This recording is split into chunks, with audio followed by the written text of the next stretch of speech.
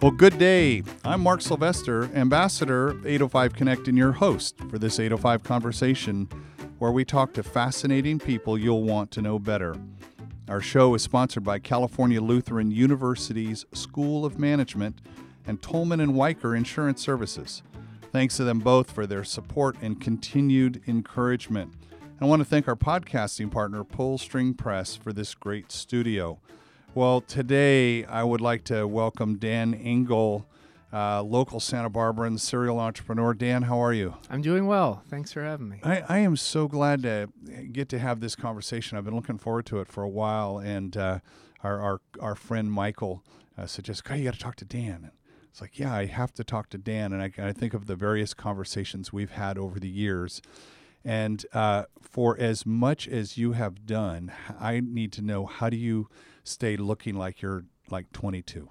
Well, there's not much that I have to do for that, fortunately. But it is slowly and steadily changing here as I approach 40. So I don't think this party's going to go on too much longer. Well, you got the, I love this 40 under 40, and you have gotten so many awards for the work that you've done. I mean, you started early, and it's, when I look at Engel Ventures site, and it's pretty spectacular what you've done. It's kudos. Thank you. Well, I do believe in getting an early start. And I guess when some of the other kids were going to class in college, for example, I was putting on a suit and going down to the financial district and learning about other industries. And so I just kind of kept up being kind of ahead on some of those things and tried to stay ahead, and I figured that was a good strategy. And I guess that's part of why I've been able to accomplish certain things at such a younger age than others. I just tend to start early, and I think that's a good philosophy. What did your dad do? My dad is a trust and estates lawyer in New York City. And actually, he was helpful to me in that, I had a pretty good upbringing in terms of having a good understanding of finance and just financial understanding that some other folks might not have had.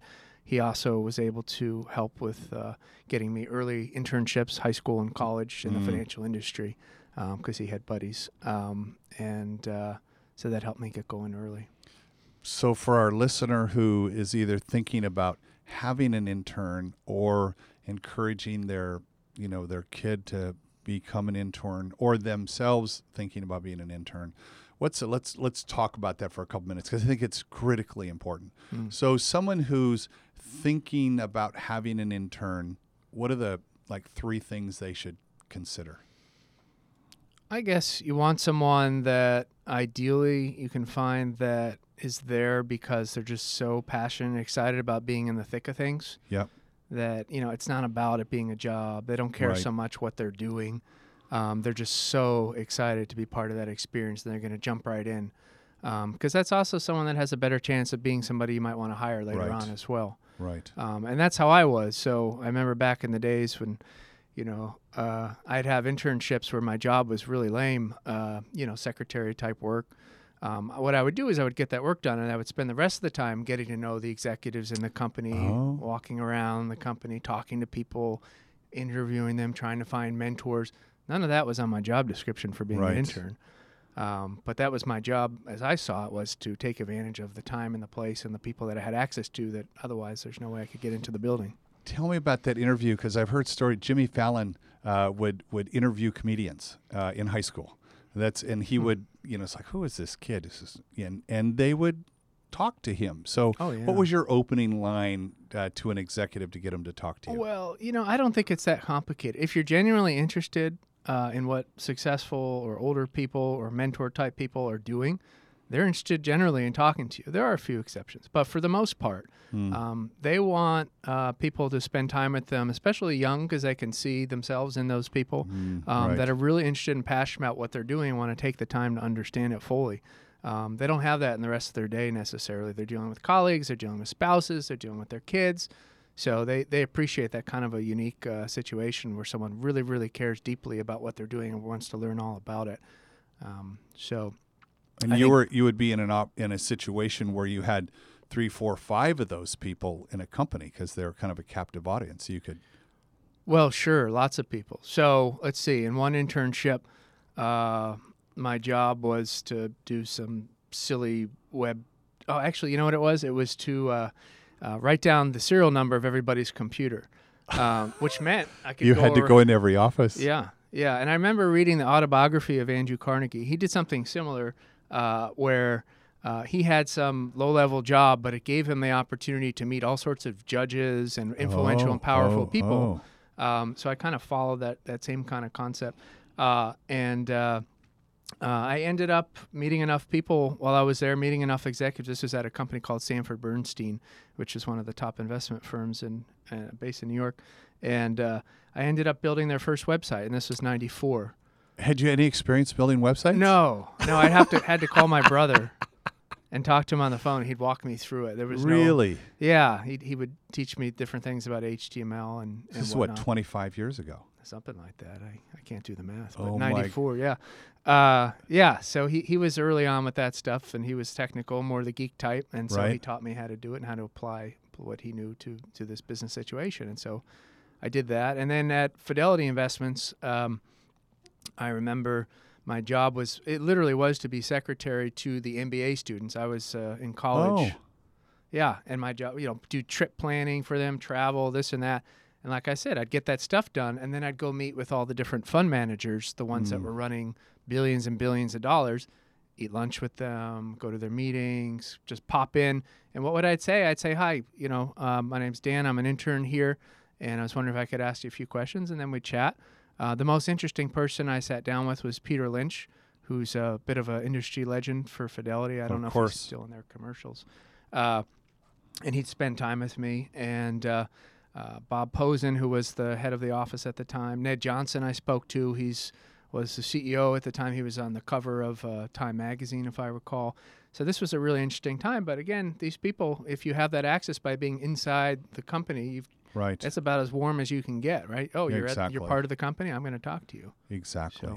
So now, so I see there's the benefit for the person who has an intern. I love that kind of almost reverse mentoring as well, that you get all that energy. How about the person who's applying to be an intern?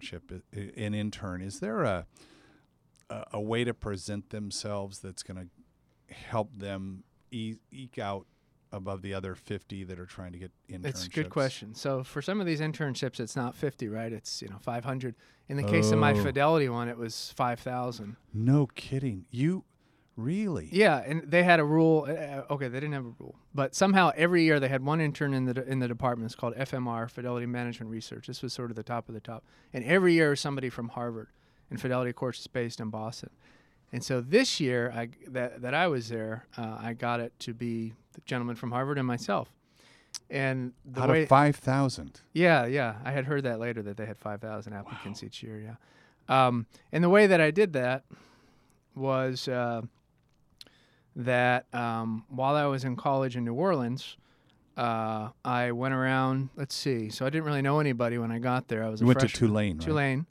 Yeah. I was a freshman, and so I looked up in the phone book all the different financial companies in the area. There were maybe 30 of them, and I sent a letter to the people that I could find. This is, pre-email and stuff, and I got one response back out of 30, and it was one person saying, I don't need your help as an intern, but I know this guy who might. And so I leveraged that relationship to get in with this guy who turned out to be Tommy Brennan, who's the Brennan family's a big deal there in New Orleans, behind Bacchus and a lot of the famous restaurants. And Brennan's, of course. Yep. And he introduced me to his partner, who became my mentor till today. Actually, I just talked to him yesterday. Wow. Yeah. And turned out, after working for Jim, my mentor, all 4 years in college, his son ran one of the biggest mutual funds at Fidelity, and sat next to him, was good friends with Abby Johnson, the daughter of the CEO of Fidelity. So that's how that all happened. But it didn't happen because, I just knew somebody because I know people. I knew somebody because I took all those, took all those steps. Did the work. Yep. And then I remember when I was at Sanford Bernstein, the company where I did their first website, there was one or two other interns in there. And I remember talking to one guy, and I said, how did you get this internship? there was such a pile of resumes, Right. right? I did because my dad had a friend there. I was fortunate in that way, but he didn't. And he said that what he did is he physically showed up and he made sure that his resume got to the top of the pile. And he showed up, I think, 3 or 4 times, trying not to do it in an annoying way, but he Sure. literally would show up. Whereas all those other applicants, they're just sending a piece of paper in the mail. Right. So again, that was his way of differentiating, and that's how he got the internship. And he probably went on to do some pretty successful things. Wasn't it Woody Allen who said the world belongs to those that show up? Yeah, there you go. Right. So Yeah. it's actually being there, and hey, so proximity helps. Well, so I remember this entrepreneur came to talk to our class in college. We had one of these entrepreneurship classes back in 97, 98, which is before they were so prevalent at all the universities, Right. including the great one that we have here in town. And he said, luck favors the active. That was his Ooh. main theme. And basically he's saying, look, okay, so I got lucky here, I got lucky there, he's saying, but, if I wasn't active, if I just sat around and waited for other people to do things for me, I wouldn't have that kind of luck. I wouldn't increase my odds of getting quote-unquote lucky. So I thought that was a really good point.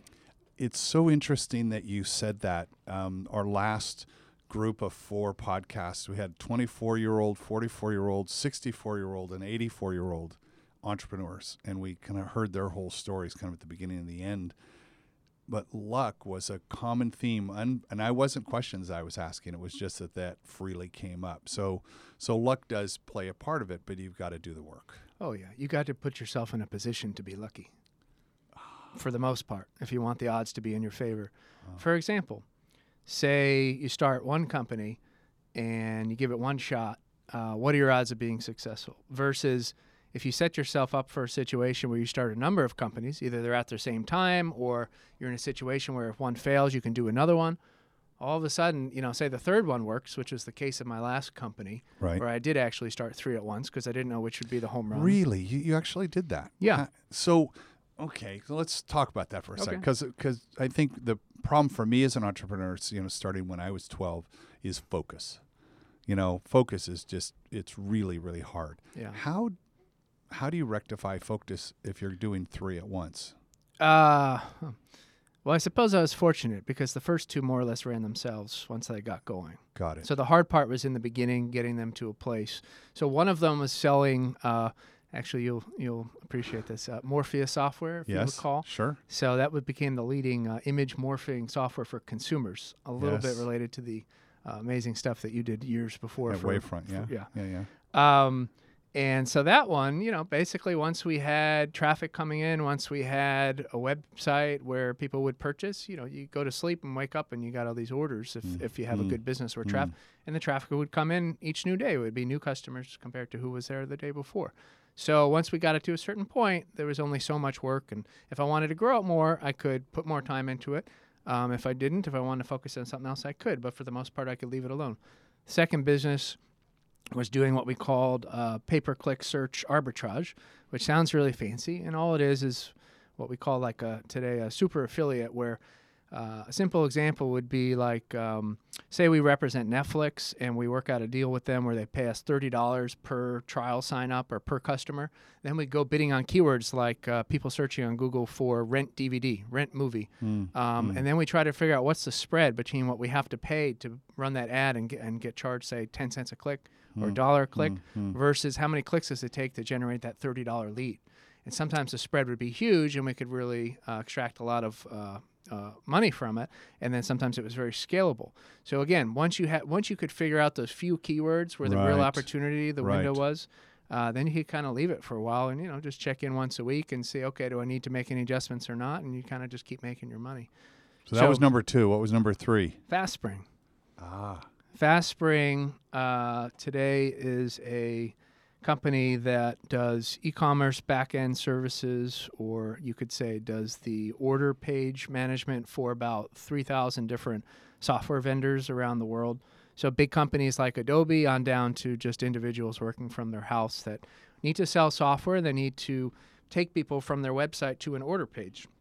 Everything behind the order page is handled by Fastspring, which is still locally here in Santa Barbara. And that includes international transactions, dealing with international tax management, cross-selling, upselling, merchandising on the order pages, all sorts of different functionality around selling software on the web, whether it's software as a service or it's desktop software that gets downloaded, or downloadable games or downloadable files like PDFs. Now that was 10 years ago you started that. 2005, yeah. Yeah. And I read you did 17,000% growth. Yeah. Jeez. So, that business was really, really easy to grow really fast at really fast rates. Why? Because of the business economics of it that, we understood going into it, which was basically you have an existing customer base paying a percentage of every transaction. So in our case, for every $100 that went through the shopping cart that we're hosting for all these software companies, right, say we're getting about 8%. Well, that is recurring. So we had, because we did such a phenomenal job with things like customer service in that business, we really stood out relative to the competition. And we had a churn rate of, I think it was something like 1.3% annually.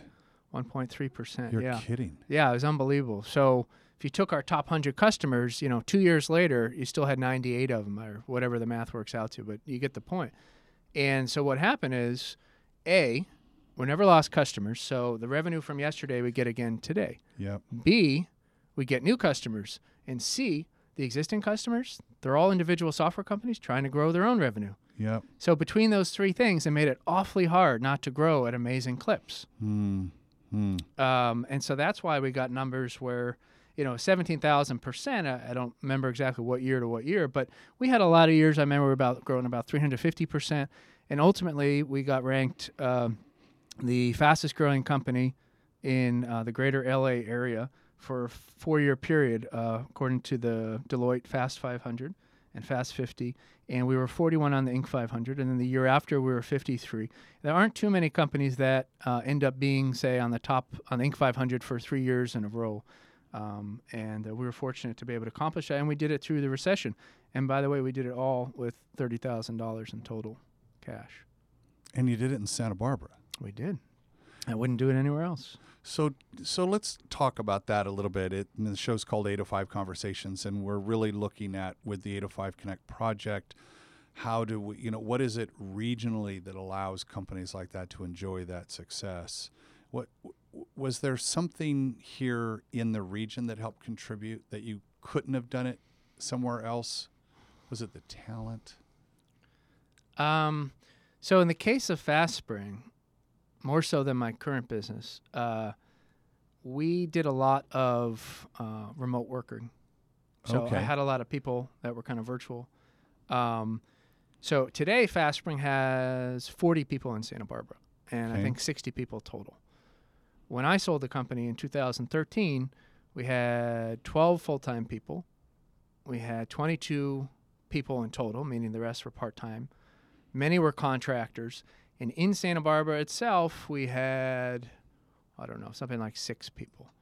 Whereas my new business is a good number of them are actually Santa Barbara people.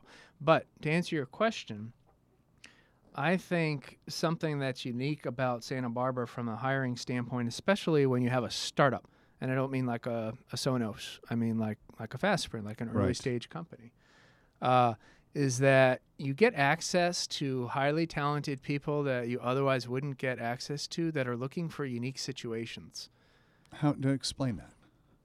Well, what brings people to Santa Barbara? They're not sort of your standard fit-in-the-box type of people. Right. And oftentimes they're, in their mind, going to a very different situation from some corporate situation they were in San Francisco or LA or New York or somewhere like that. They want to get away from that a little bit. And so they're willing to sacrifice certain things, including do work that they might be overqualified for, including get paid less because they want to live here.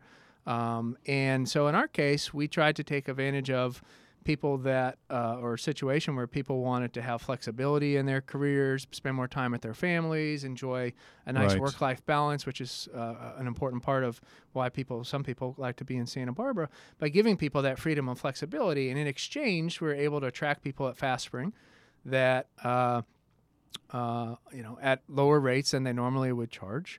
and or expect. And often that had accomplished very big things relative to the job that they were doing at Fastspring. They appreciated the advantages of the way that they were treated differently and the way that they were in control of their time and their lives versus if they had to go into the office every day at a normal corporation and deal with, meeting everyone at the water cooler and the meetings and everything else. Right. So that's how we were able to scale that business well and also build a culture of treating our people like gold, respecting them, respecting what they do, letting them, once they prove themselves, letting them do their work in their own way, giving them independence. Often they can work from wherever they may want to work. They've dreamed about spending a month in Spain. I don't care. As long as they're getting their work done, let them get their work done in Spain. You had someone who actually happened? Oh, yeah. We had a guy that went on his boat for a month and a half. Sounded great to me. As long as he's getting his work done and we can reach him during normal hours when we need to, no problem. Where do you think you picked that up? Because that's not a intuitive way to think about running your company and treating people like gold. I mean, where did you see that someplace and said, that's how I want it when I have my company, I'm going to be like that? Well, I'd say first and foremost, fundamentally, I think it's just common sense. To me, what doesn't make sense is the vast number of people, CEOs and otherwise, that don't treat people well, that are arrogant, that think, their customers come last, not first. I don't understand that. But I can tell you in the case of Fastspring, all of our competition was just like that. A lot of arrogant CEOs who didn't care about their people and treated them like that way. And then what happened?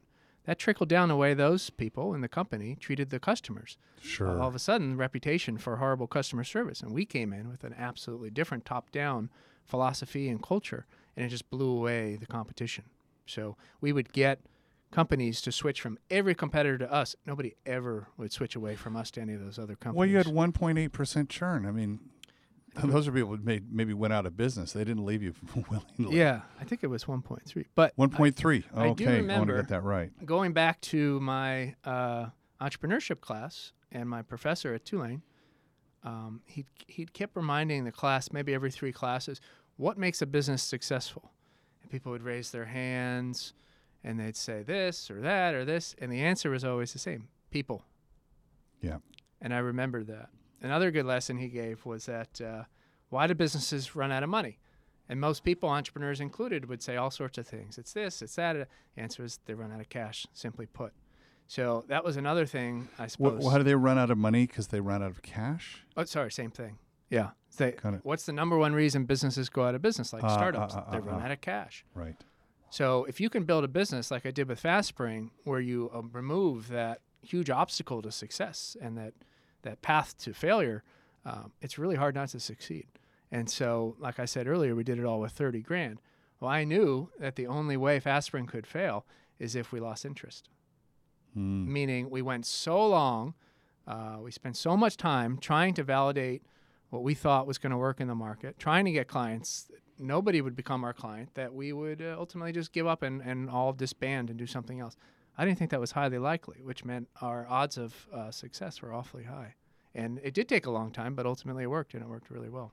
So that goes back to, you had 3, 2 you got going, they're running on autopilot, and then you put all the energy into Fastspring, and obviously that just knocked it out of the park. It did, but like I said, it took a while. It was painful. It took, maybe 3 years, actually, of really trying to get somewhere. Isn't it funny how they say, it's an overnight success? Right. Yeah, that I've been working on for 10 years. Oh, yeah. So if you look at my track record, so everything I've done since actually I moved to Santa Barbara in 2001 has turned to gold. That's what it looks like. Now, the reality is everything I did before I moved to Santa Barbara in 2001 pretty much failed. That was the .com era, including my own .com. The other part of the reality that you don't see when you look at that is every single one of those companies, whether it's GoToMyPC, GoToMeeting, Picasa, with the exception, I suppose, of Google, but I was only there for a little while, Fastspring, and even Idealab, but I was an entrepreneur in residence there, they all faced failure before success, sometimes for years. And so, yeah, you read about these great headlines, such and such company raises X money, or such and such company sells for Y to this acquirer. But what you don't see is how many years of struggle and failure went into that before they got to that place where they really took off. And that was a common theme. I mean, GoToMyPC was really a failure before it was a success. And GoToMeeting as well. We couldn't market it for a long time, and then things changed. Now, it's a $600 million business. Let's stay on that for just a second because they've been in the news recently. I don't know, it was 10 years ago, I guess, that Citrix acquired them or something like. It's been quite a while. 2004, I think. Yeah. So they've got a huge presence here in the region, have done very, very well, and now it looks like it'll spin out. Do you have a take on that? The spin out? Yeah. I don't pay a heck of a lot of attention to it, but I do have friends involved there. My buddy just sold his company to Citrix, and he's part of the business that I think they're keeping. That's the Right Signature guys? Yeah, exactly, yeah. So he's impacted by that. We talk about it a little bit. And I have friends from the old days who are still there at Citrix. I saw that the stock went down something like 10% after this got announced, and I guess it was these activist investors who were pressuring the company to make this happen. I don't know a lot about it, but it would seem to me like something that would make good business sense to separate them out and get the appropriate value for high-growing SaaS businesses separate from the Citrix mainframe traditional business. Right. Now that it grew to be so big and so popular, I think that probably makes sense given how the market values those kinds of businesses relative to revenue and profit. And that business, Citrix Online, is one of the biggest, most successful SaaS businesses ever in the world. Yeah, absolutely. Yeah. So I think it'll make sense for the long term. Do you think they'll stay here in town? Yeah, I do. The segment that is here in town, which is a big part of it, I think will stay here. I don't think Citrix would be foolish enough to mess with the recipe to such a large extent that they may have very, very different results in the future by getting rid of, the core competencies that are here and have been part of this product and making it successful for so many years. We'll see. They've gone through lots of different phases of laying people off, but that's typical. That's part of it, right? That's part of it. We'll see. The same thing may happen with, Linda and LinkedIn, and hopefully not. But, when big companies come in and they themselves change and they evolve, things happen. But I think it's remained relatively stable, relatively speaking, relative to some other situations that where a big company comes in and changes things. So let's talk about it. You've been, involved. You're an investor. You're a board member. You've have your finger on the pulse of what's going on in the community.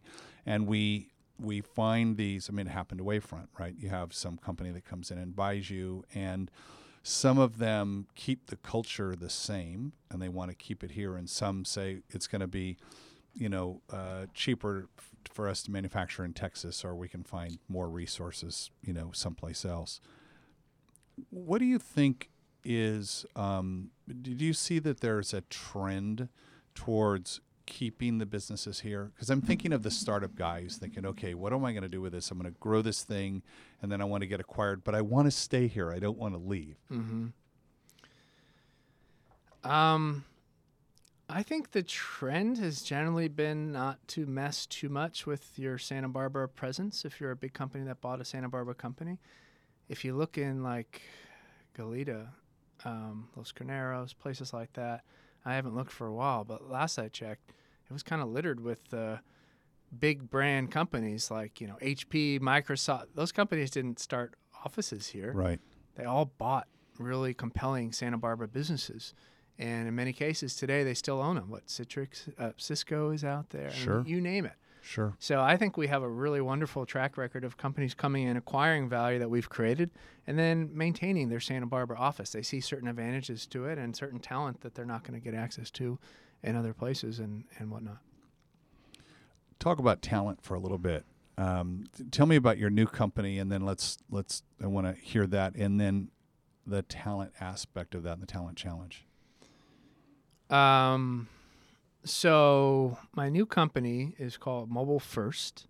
The website's mobilefirst.com, and it's 1ST as opposed to FIRST. Mobile First itself, with an F, is actually kind of an industry term for putting mobile first in terms of a priority, which is the way things clearly are going. And our main product is called Mobilizer. And what the technology does is, in a nutshell, enables any user to type in any URL of any web page, local web page or publicly available web page, and then see in 35 seconds what that web page looks like across 17 unique mobile phones and tablets. Yep. And it's actually rendering those pages on actual physical devices in a lab in Texas. And it's just as though you had 17 devices right in front of you. Really? Except that the results are not one by one. You see it all displayed side by side, which is completely different from the experience of, having a few devices in your pocket or a few devices that you test on. Yep. So that's what it does. And then it incorporates analytics by device, meaning, say you have a Google Analytics account, you want to see how your web page is looking across those 17 devices, where there are issues that need to be addressed, where it's cut off on the side, you can't see the logo, you can't, things that are impacting user engagement, conversion, things like that. But then we also show you on that specific device, say you're looking at the iPhone 6 Plus and you look at the render of the web page, you can also see what is my conversion rate on that specific device? What is my load time? What is my bounce rate? What percentage of my revenue is on that particular device? And you can then compare it to the other devices and see where there's opportunities to optimize, make improvements visually and otherwise to get those performance data pieces to be up to par with the rest of them and with the rest of your industry in terms of conversion, engagement, load time, and whatever else. A friend of mine just last night was saying he got the new there's a new iPad. I can't keep track of. iPad Pro, maybe that's what it is. Okay. Apparently it's quite large. It's got a larger screen resolution, but it's kind of in between large tablets and laptops. And he got it specifically just to do what you said, which is to see the web work he does and how it scales. And because he can't emulate it any other way, yet he could probably save the money of buying that hardware and use Mobilizer. Right. Got it. Exactly. So is this something that, so how does someone's got a website, is this a free thing that anybody can go do, or is it Well, you can run a free trial where basically you, for free, can see any web page rendered on, I think it's 6 devices out of 17, and then you have to pay if you want to see the rest of the devices and if you want to keep running different URLs. Got it. And then how long have you been in business?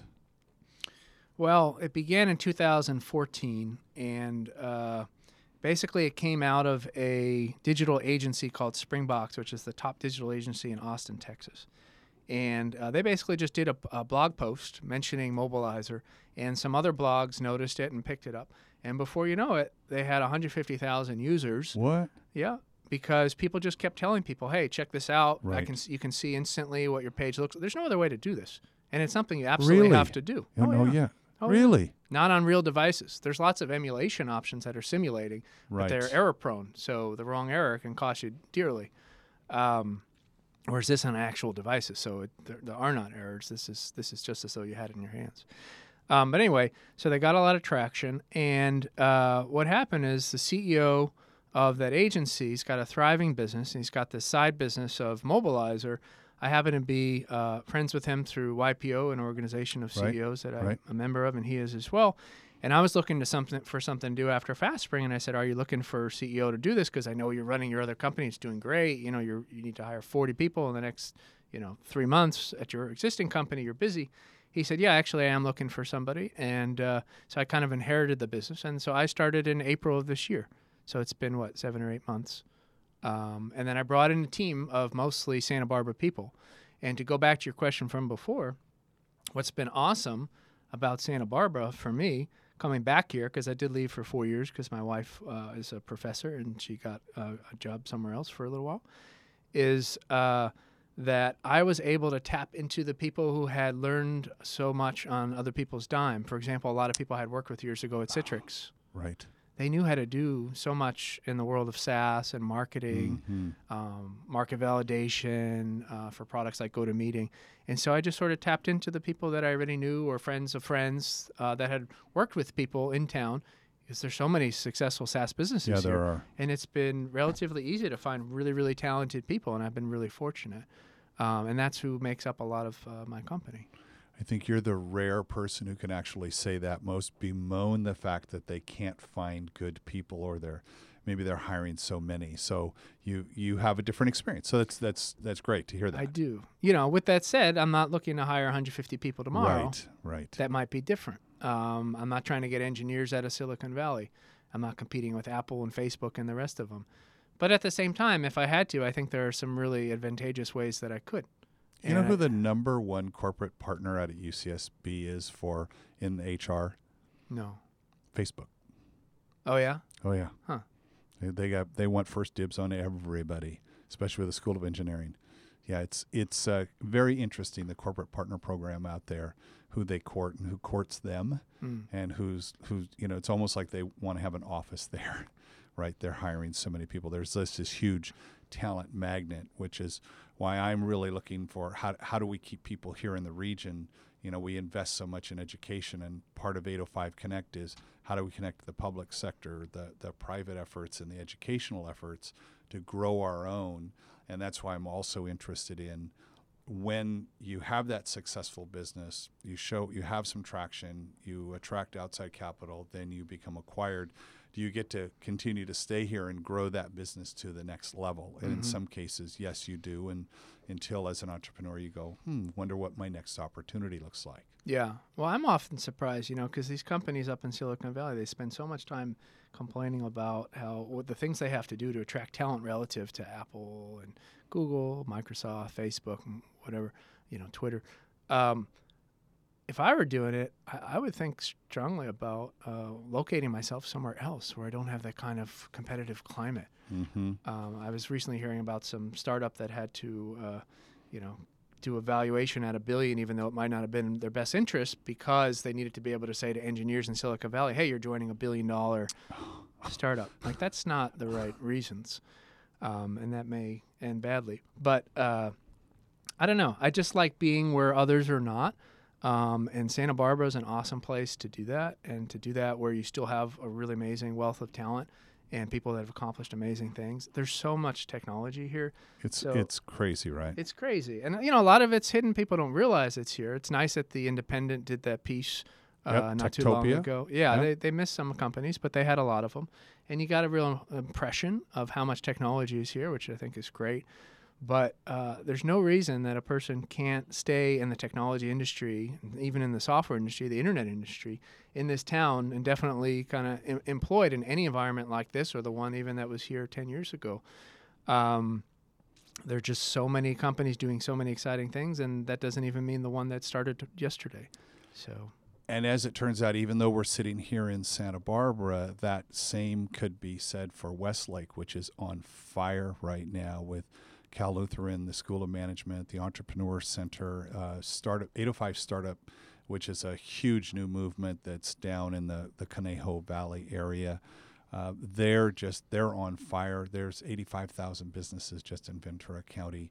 They're spending a lot of money encouraging and incubating. San Luis Obispo is on fire as well with the Hot House. I think probably one of the accelerator incubator programs that has really figured out how to create that partnership between the school, the business community, the city, and have a really rich history. We had Judy on the show a couple of months ago talking about what they're doing, and I think which one is the Slow Hot House. Oh, okay, spectacular.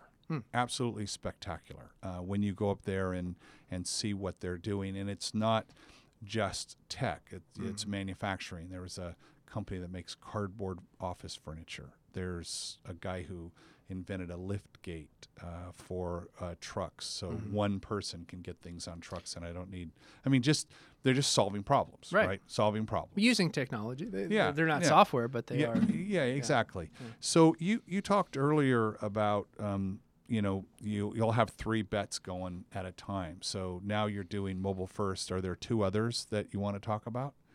No. That's really the only thing I'm pretty much focused on. Well, you've got 2 young kids at home, so I have 2 young kids, and I'm pleased with the degree of success I've had to date. I think last time around, when this was 2004, 2005, I felt very strongly that I needed to find a business to be successful financially. I had been part of other people's companies where I played major roles and helped make the people who started it very successful and a lot of money. But I was often not in that situation myself. And so I kind of learned over time that, as a lot of people do, the only way to really make a significant amount of money is to do it your darn self. So I knew that I had to go back and do that again, as opposed to being part of Google pre and then post IPO, being part of Expert City, which is where Go to My PC and Go to Meeting came out of, which became really successful. But initially, it had a model that failed for about 2 years. So actually, it's not like I was one of the founders. I was employee, I think, 180 or something like that. So when that was really successful, even though I was important to making that happen, it's not like I made millions of dollars or anything like that. Right. But other people did. And that's how it goes. That's the way our system is set up, and people should appreciate that and realize that, there's advantages and disadvantages to being the risk takers who take chances in the beginning in hopes that their concept will be validated, but often it's not. So now with mobile first, so I understand why it exists and your role in it, and customers love it, and the fast growth of it.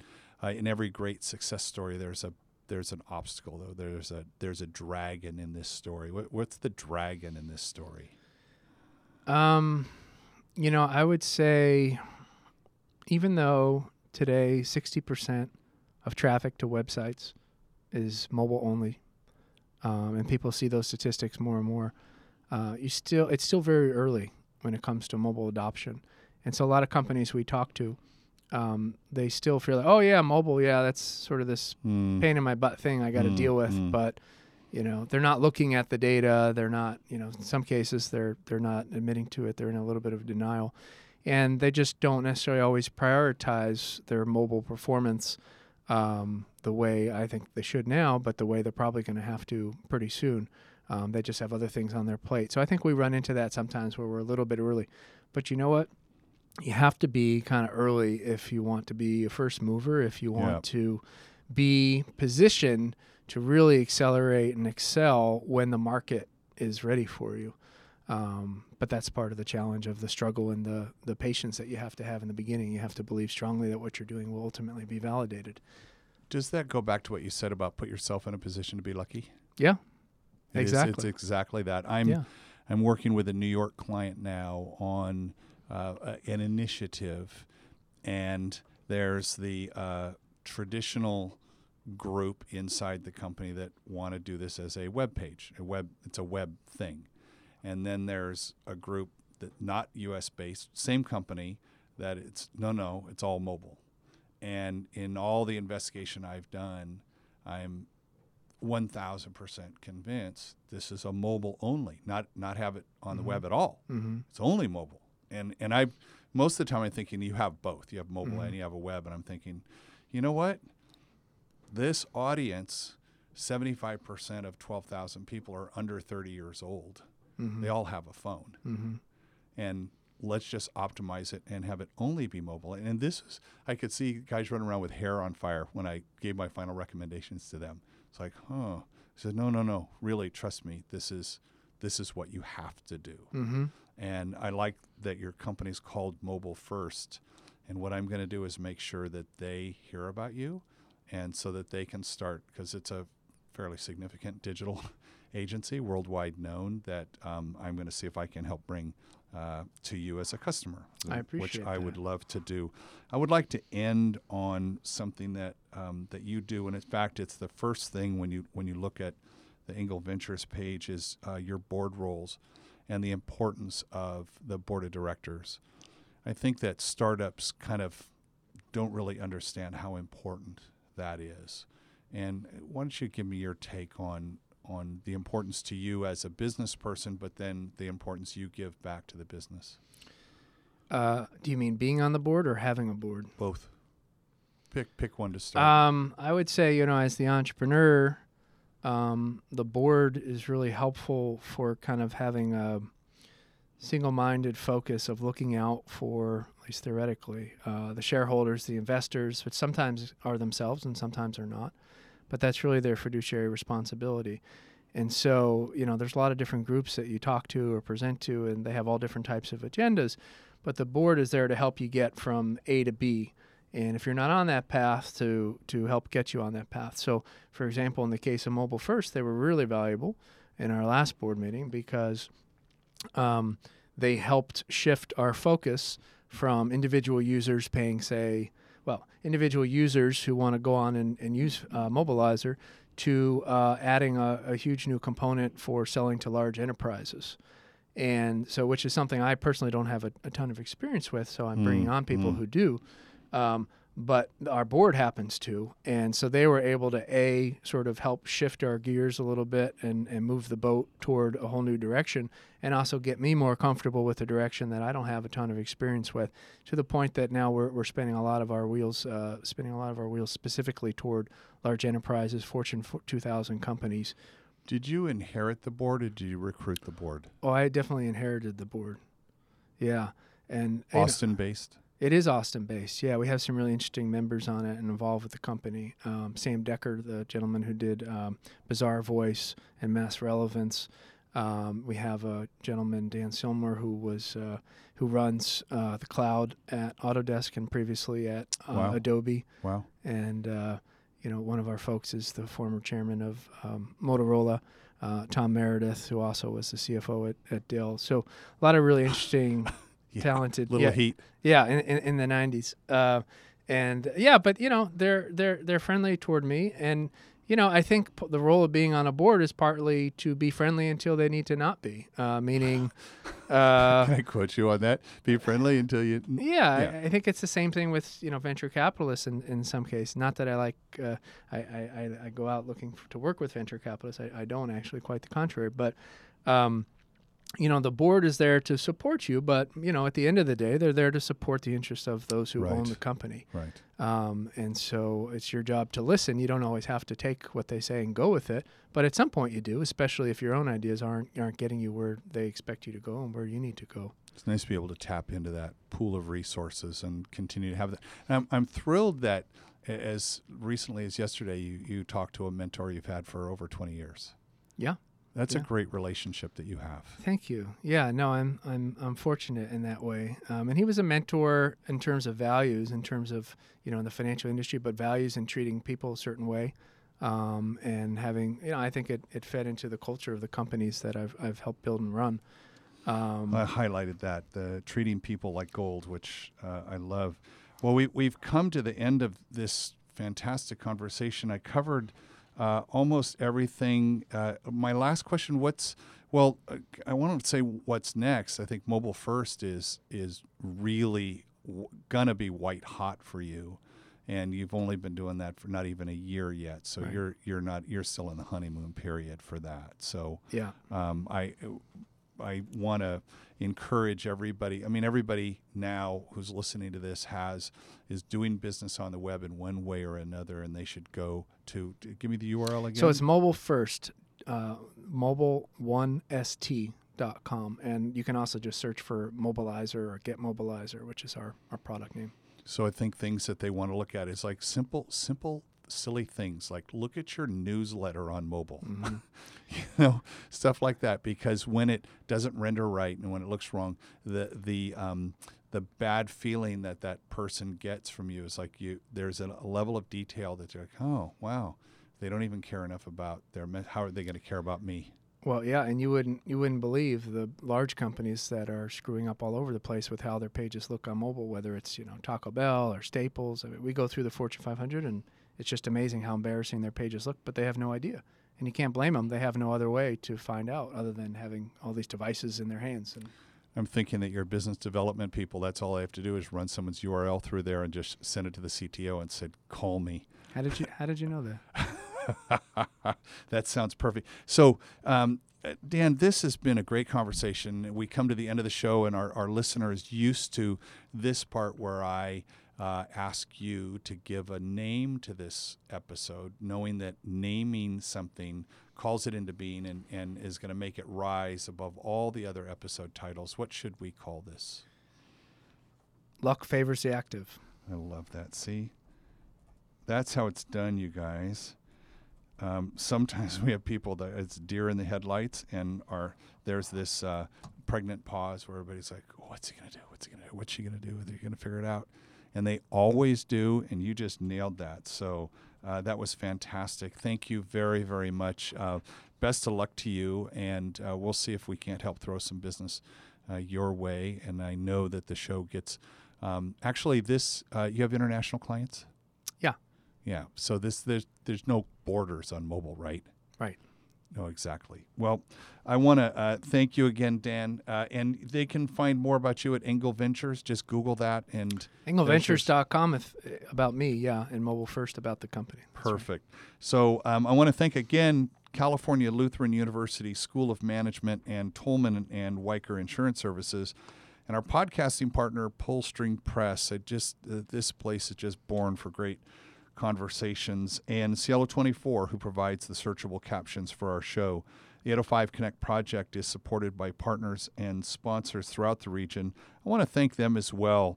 More information, if you'd like to become a partner with us and support what we're doing here in the region, look at 805connect.com, look at our partners page. Remember also, you, listener, set your phone down for a second, look at the person within 10 feet of you, ask them if they could hand you their phone, open up their podcast app, and subscribe them to 805 Conversations, and then tell them you're welcome. And they will thank you because they're going to get a dose of some really interesting conversations. And if you have a particular episode that you liked or something about this episode you liked a lot, send me a note, mark@805connect.com. I'd love to have a conversation with you. So until next time, this is Mark Sylvester, your host for 805 Conversations.